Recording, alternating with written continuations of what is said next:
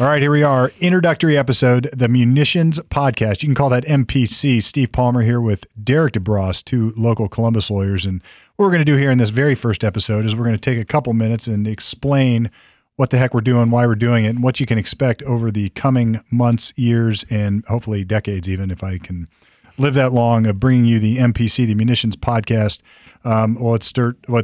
Let's start by introducing our co-host here. Derek, how you doing, man? Doing well, Steve. How are you? Good. And why don't, so Derek DeBross, I'll start by introducing you, and then maybe you can give a little bit about me. Maybe that's the best way to do it. So Derek is an attorney here locally, Columbus, Ohio. I met Derek, probably going back a decade when I started to, even before I met him, I started to notice he was blogging and had lots of information, legal information that I found actually very useful in my law practice on firearms and gun laws. And anybody who has followed Derek knows he's also got a very prolific YouTube channel. But I would follow your blogs on gun regulation because, you know, as a criminal defense attorney, which is what I am, I have these gun issues come up all the time. Like if I plead guilty to this offense, is that a gun exclusion? Is a misdemeanor gun exclusion? Felonies are gun exclusions. And your blog actually helped. And then I remember we had lunch sometime or one time over at like Milepost, whatever that was. And we sort of hooked up. But I have followed your gun work and relied on it even before I knew you.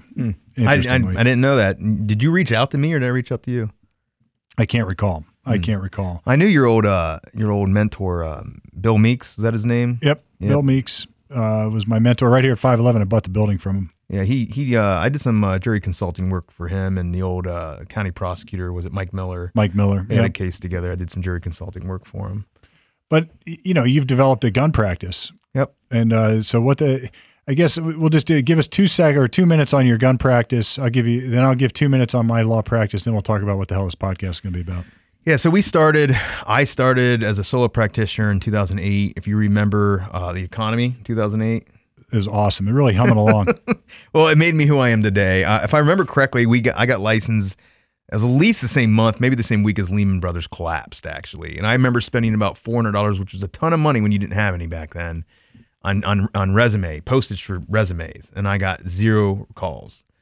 I was offered one job near my hometown in Troy, Ohio for like $30,000 a year, and I just couldn't do it. Maybe it was my ego, but I'm thinking I could make more on my own, which I did in 6 months. So started in the criminal world, did a lot of court-appointed work, juvenile work, and had a friend of mine who had written a book on the concealed carry laws in Ohio. His name was Sean Colley, but he had gotten a job at the Attorney General's office. So he'd get calls and he'd refer them to me. And I started seeing that there was a need for not only the criminal part of gun counsel, if you will, but in a multitude of areas. Concealed carry, administrative law.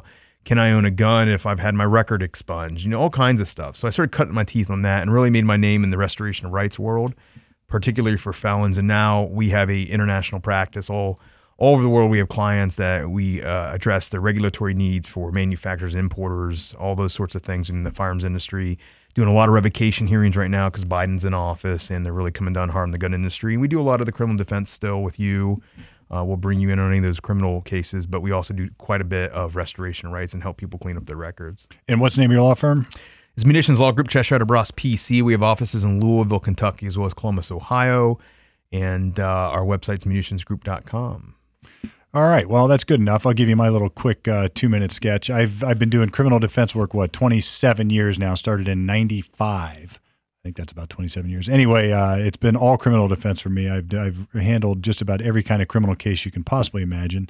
I started working for 2 criminal defense lawyers and off I went. And, recently podcasting, look, I've always said this, my true love now has become the podcast world, and this is great. So we're in the studio, my building here at 511 South High. We built a podcast studio, and I've got my other podcast, and you've got your YouTube channel. And I think this was a nice fit. You've got the regulatory side of firearms. I defend a ton of gun cases with you guys and on my own in my practice. And we've even had a trial or 2 together. And I think this has come together as a podcast that will be, I think, hopefully, I know it will be entertaining and hopefully educational, instructional on gun issues. And I think what we'll end up doing probably is taking on larger regulatory topics, policy-driven topics in the gun world, and tapping into what you have been doing already on your YouTube channel, I think the question and answer component of it is going to be really interesting and hopefully helpful to the listeners as well. But tell us about your YouTube channel. What's that about? Yeah, we started that years ago. I actually was telling you before we started recording today that I actually started with DVDs at a company at the time called Armed with Knowledge, I think is what we called it, and had a business partner. We released a DVD to help with the legal portion of the concealed carry class that instructors would teach, and then YouTube was just starting to take hold of that time, and I saw that was where things were going and DVDs were failing. So went ahead and converted all that raw data over to a YouTube channel and started building it from there. Started as, I think, the Gun Lawyer. Now we call it Munitions Group on YouTube, and it's got 40, 50,000 followers or so. So it's been all organically grown. I haven't paid for any of those, and we just try to provide the knowledge and get that information out to the gun world because there's such a lack of understanding and education. But we also cover current events, or ATF antics, as I call them, when they do things they shouldn't be doing. We'll talk about that. But any cases that come up, we'll address. We'll try to, from time to time, have personalities on. You've been on my YouTube channel before, and I think in this podcast, we'd like to see, we both have contacts in this world, some instructors, some ATF agents maybe, some other defense attorneys, just people that are well known into the gun community as guests as well. Yeah, maybe get a prosecutor or two to sit at the table and chat about guns. It's a topic that crosses over so many genres and so many different areas of our society, whether it's how guns are portrayed on TV, how they're prosecuted in courtrooms, whether people can or can't use self-defense. I think the biggest topic I see you probably get the most questions is how do you carry a gun to the gun range in your car? Right. Really, what is ATF? What do they do? The first time I defended a gun case in federal court, I was flabbergasted because I tried to look up the law. Yeah. Good luck. And I couldn't figure out what the law was. ATF makes it up. They made it up. It's no joke. I looked it up and I was like, where do I even look this up? This is usually in a criminal defense case, you have a crime, and the crime is in the statute. There's elements. Yeah. And you look them up and it says no person shall do this stuff. Yeah. This was sort of a crime, but then it quickly landed me in something called the Code of Federal Regulations. Right. And I never got to the bottom of it. It was the most confusing, murky bit of mess I've ever seen. It goes further than that. I mean, there's a lot in the industry itself, the regulatory part, that's not only based on the CFR, but it's based on newsletters, circulars. I mean, it's based on ATF opinions, emails, all kinds of stuff. I had to learn about this thing called Tech Branch. Yep. And I was like, what the hell is Tech Branch? Well, Tech Branch says that this is one thing or another. And that's just like a bunch of ATF agents down in, I think it was Virginia. Or West Virginia. Yep.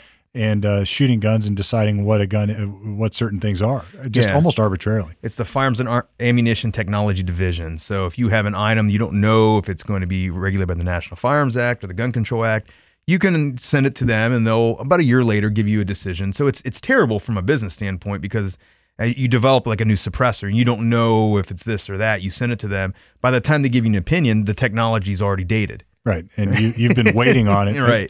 That's the classic government response. I mean, I hate the government, frankly. I think the government sucks at almost everything it does, and everything it does then sucks. So that seems like it's no different. But it's topics like that I think are going to be the most valuable for folks to learn about, because I think most people don't understand that when you get a federal crime, for instance, and somebody is charged with having a gun shop or something, and they're getting indicted, everybody thinks, oh, they must be selling like machine guns to terrorists or something. And more often than not, it's like they didn't keep their records right. Right. Or they booked it wrong, or they have, in the case that you and I worked together, the guy had a gunsmith shop that wasn't located where the guns were sold. Yeah, I remember that one. Yeah. And most regulatory crimes or regulatory violations just will result in a revocation and not necessarily criminal. We have seen that one you just mentioned where the guy was manufacturing guns off-site in violation of the regs, which was also criminal. But we also see a lot of people going to gun shows and selling guns without a license, which traditionally has never been required as long as you're not doing it for business purposes. But what does that mean, right? ATF kind of gets to decide what that means. And so they go out and they prosecute these people, and you and I get involved, of course. Yeah, and they decide what that means based on the political bent coming down at a particular time. So you might have a president who says, we are going to say that this means we're going to prosecute these people with crimes or for crimes. Right. when 2 years ago it might have been a regulatory Right. glitch. And that's why, and all that is because guns, I think, are such this hot topic. And It is. I mean, look, you look under the Biden administration right now, they're coming down hard on these forced reset triggers. People are getting calls from ATF. We saw that you bought this. Where's it at? We think it's illegal, but they're being sued by the producer of these products actually right now in court. It's uncanny. It's getting, I don't want to say worse necessarily, but it's getting very different. it is, it absolutely is. But, so I think there's going to be there's always those topics we can cover. And I think the goal, and I say this on my other podcast all the time, is that I like to make things simple, and almost everything can be made simple. So what we're going to try to take in this, what we're doing here is to simplify some of the mystery of what goes on in the regulatory gun world. Like you used about 10 terms in the last couple of minutes that I thought to myself, all right, if we're going to drill down in an episode, we could come up with just explaining what the hell that is. And, I think it's helpful for folks to know that. But beyond that, there's news stories every day, and this is getting closer to my realm, where there's somebody acted in self-defense, or maybe there's a police shooting, or maybe I was interviewed on the news a few weeks ago about the kids who started stealing people's cars, and the woman who used defense of her property, and I think it was actually self-defense, but she fired her gun at a kid who was trying to steal her car, and the kid. So it's like there's all those other sort of topics that are maybe more mainstream gun related, and I think those warrant explanation as well.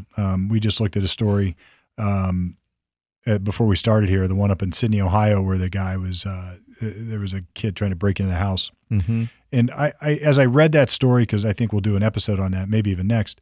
As I read that story, I thought to myself, there is a nuance to this that isn't so obvious just from the media copy. And there's a way to break this down and explain it. I think that'll be helpful for both gun advocates and those who maybe don't like guns so much, to at least understand what really happens, what's going on in the real world. Yeah, and just to kind of summarize all that, Steve, you had mentioned, guns they affect a lot of different aspects of society. Well, in the law, I have to be at least cognizant and competent to some level, almost every area of the law. I mean, guns come into play with mental health, Medicaid planning, estate planning, probate, administrative law, criminal law, regulatory law, government regulatory compliance. I mean, you go on and on and on.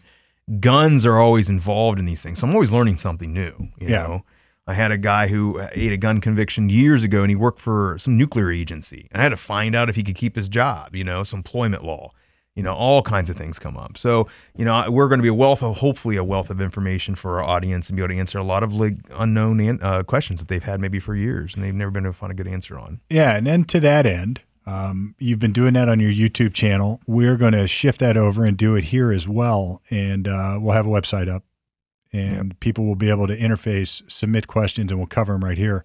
We will go audio and video sooner or later. So, the idea is to make this entertaining, educational, and also fun for us. Yeah, and I think getting some names in the industry on would be very attractive to a lot of people that are into the industry as well. Yep. So, just to sum up, new podcast coming at you with ongoing episodes. We are going to talk all things guns. We're going to talk all things gun regulation, maybe even some criminal law relevant to guns. Answer people's questions about guns. Get guests in here who are in the industry, and not only just people who build guns for a living, but maybe people who work on guns for a living, maybe people who are involved in the regulatory side, instructors of creating, maybe instructors on self-defense, competitors, 3-gun competitions. I think, I can even envision a time where I make a podcast out of my own firearms training, because you have a lot more than I do, and I want to catch up. So that'd be a pretty interesting experience. So here at the Munitions podcast, we will cover all those things, lots more to come.